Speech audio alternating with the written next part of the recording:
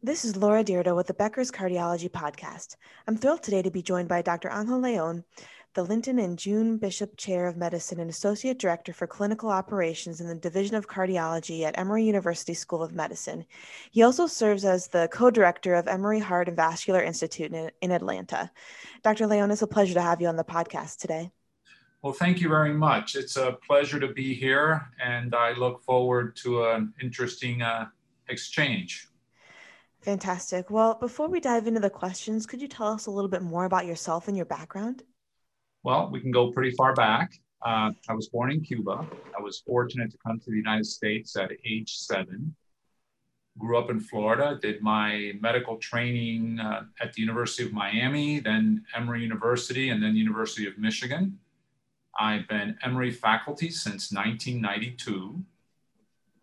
I trained as a cardiac electrophysiologist. I was lucky to have gone to the University of Michigan and work under Fred Moratti, who was one of the individuals most instrumental in the explosion and the growth of therapeutic cardiac electrophysiology in this country. And then I came back to Emory to be on the faculty. I began really in the early days of catheter ablation, where we were working on Wolff-Parkinson-White, AV node reentry. Gradually, we became a lot more involved in device therapy to prevent sudden death, resynchronization for heart failure. And then in the last few years, we've really been doing a lot of work ablating atrial fibrillation, ventricular tachycardia, and the field has evolved from where we began using very simple tools to map arrhythmia to today, where we use complex computerized mapping systems. And again, I've just been very lucky to have been at the right place at the right time, and I've had a pretty, in my view, I've had a great time doing what I do. That's fantastic to hear, and really appreciate you going through such an amazing history and journey to where you are today. And it leads me to my first question. What are your top priorities right now? Well, the first thing that I want to stress is the need to continue to encourage innovation and the use of technology to expand our knowledge and improve how we take care of our patients. I have been a witness to tremendous strides in drug and device development over the past 30 years, and then some really even in the last year. I mean, if we really look at where cardiology has gone during those past, let's say 15, 20, 30 years, we've seen innovation and technology that has really run the gamut. The development of drugs like statins have contributed greatly to the drop in death from coronary disease in the United States. That has been a tremendous innovation. We looked at valve replacement, which has evolved from a very complex open heart, open chest operation to transcatheter valve techniques that have completely changed how we approach patients with valvular heart disease. We've seen the development of cardiac defibrillators that rescue people who would otherwise die. We've seen widespread use of these devices that impact sudden death. And then we start looking at some of the indwelling and implantable monitoring technology, assist devices. And I see one of the biggest issues is how do we harness this knowledge and this technology in the appropriate way to really take care of our patients. You know, one of the most amazing things that I have seen in medicine in the last 12 months is outside of cardiology, the COVID SARS virus and the vaccine technology to counteract it gives us a great example of how technology can help us. Within 1 week of having the genome of the virus mapped, pharmaceutical industries came up with a vaccine. Now, they had to put it through clinical trials, but to come up with a vaccine 1 week after the genome was identified is incredible. And I think that those are examples of how innovation and technology can really help us in our medical practice, can really help public health. So I believe that we have to overcome inertia. We have to overcome over-reliance on the traditional approaches that we have used, some of which really weren't based on data, on evidence. We need to move away from those approaches and embrace technologies, embrace clinical trials to really look at the impact of how we practice and how we can deliver the best care in the treatment of heart disease. Because, given an environment with limited resources, we have to extract maximum benefit from the resources that we have. We have to try to reduce or eliminate waste and harm. And I think innovation and education are extremely important in that. So I think that and the ability to educate and train the next generation of cardiologists is really innovation, education are what I see as one of our top priorities, one of our really important goals in cardiology and in healthcare. That makes a lot of sense. And thank you so much for going through that with us. As you mentioned, it's so exciting to hear about some of the new innovations and really thinking about how now, that kind of shift needs to happen in order to take advantage of what's available today. I'm wondering, considering all of the things in the evolution of how medicine is going, how do you anticipate your role and your teams will evolve in the next 18 months? Well, I'm a cardiologist at an academic medical center. I have to look at every aspect of how we practice and look at where do we add value to the patient and to the healthcare system?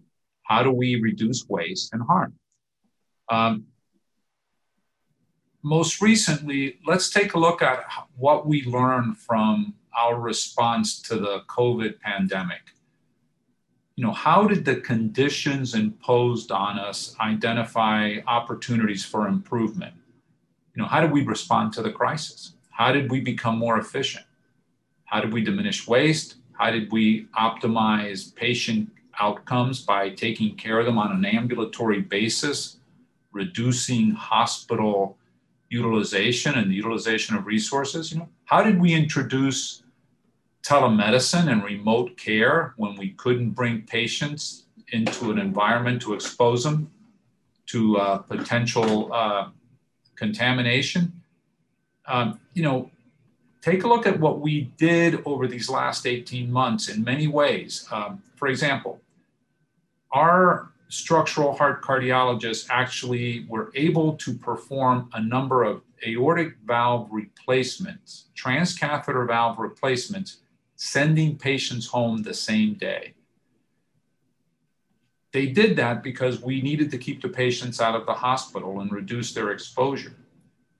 So when we are forced to adapt and forced to innovate, we respond. The question is, are we going to accept and embrace those new approaches, the new techniques, or are we going to revert back to the way we did things before?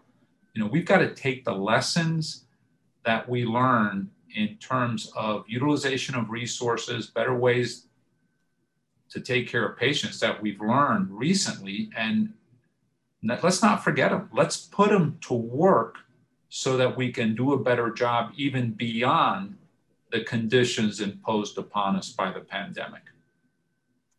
That's a great point. And I appreciate, you bringing that up because obviously the pandemic forced many things, and then now being able to refine and take kind of the best of what you learned and, making sure that you're in a good place to give great patient care obviously is really important. What are you most excited about today and what makes you nervous? The most exciting thing for me 30 years into my career is looking at the talented and bright people who are still choosing careers in medicine and in cardiology. I think it's great. I've said this before, I am fortunate to be part of what I still think is a great profession. And when I see energetic, bright people going into this, that excites me. I mean, we've made tremendous progress in the prevention of coronary disease. As I said, our approach to valvular heart disease took a quantum leap during the last 5 or 7 years. I mean, again, who could have imagined that we would be replacing aortic valves on an outpatient basis? But guess what? We did that. We've seen device therapy come in and prevent sudden death. We've got ways of preventing strokes. I'm excited when I look at how these innovative technologies have helped us take care of patients.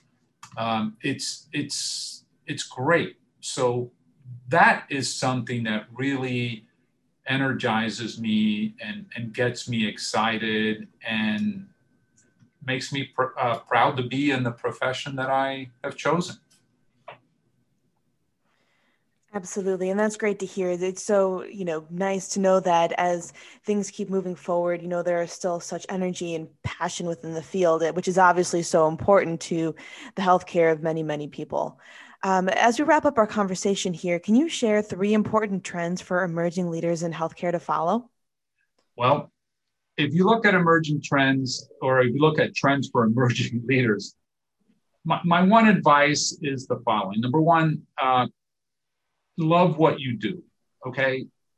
Ask yourself why you do it and strive to be the best that you can be. We should never stop learning, which goes back to what I was simply saying. Let's look at how we embrace technology. Let's look at how we embrace innovation, particularly in shifting from traditional ways of caring patients to more efficient, less obtrusive ways of doing it and better use our resources and technology. So really love what you do, challenge yourself. I mean, I would suggest people to stop every day and let's make sure we're giving our all to the benefit of the patient and to our profession.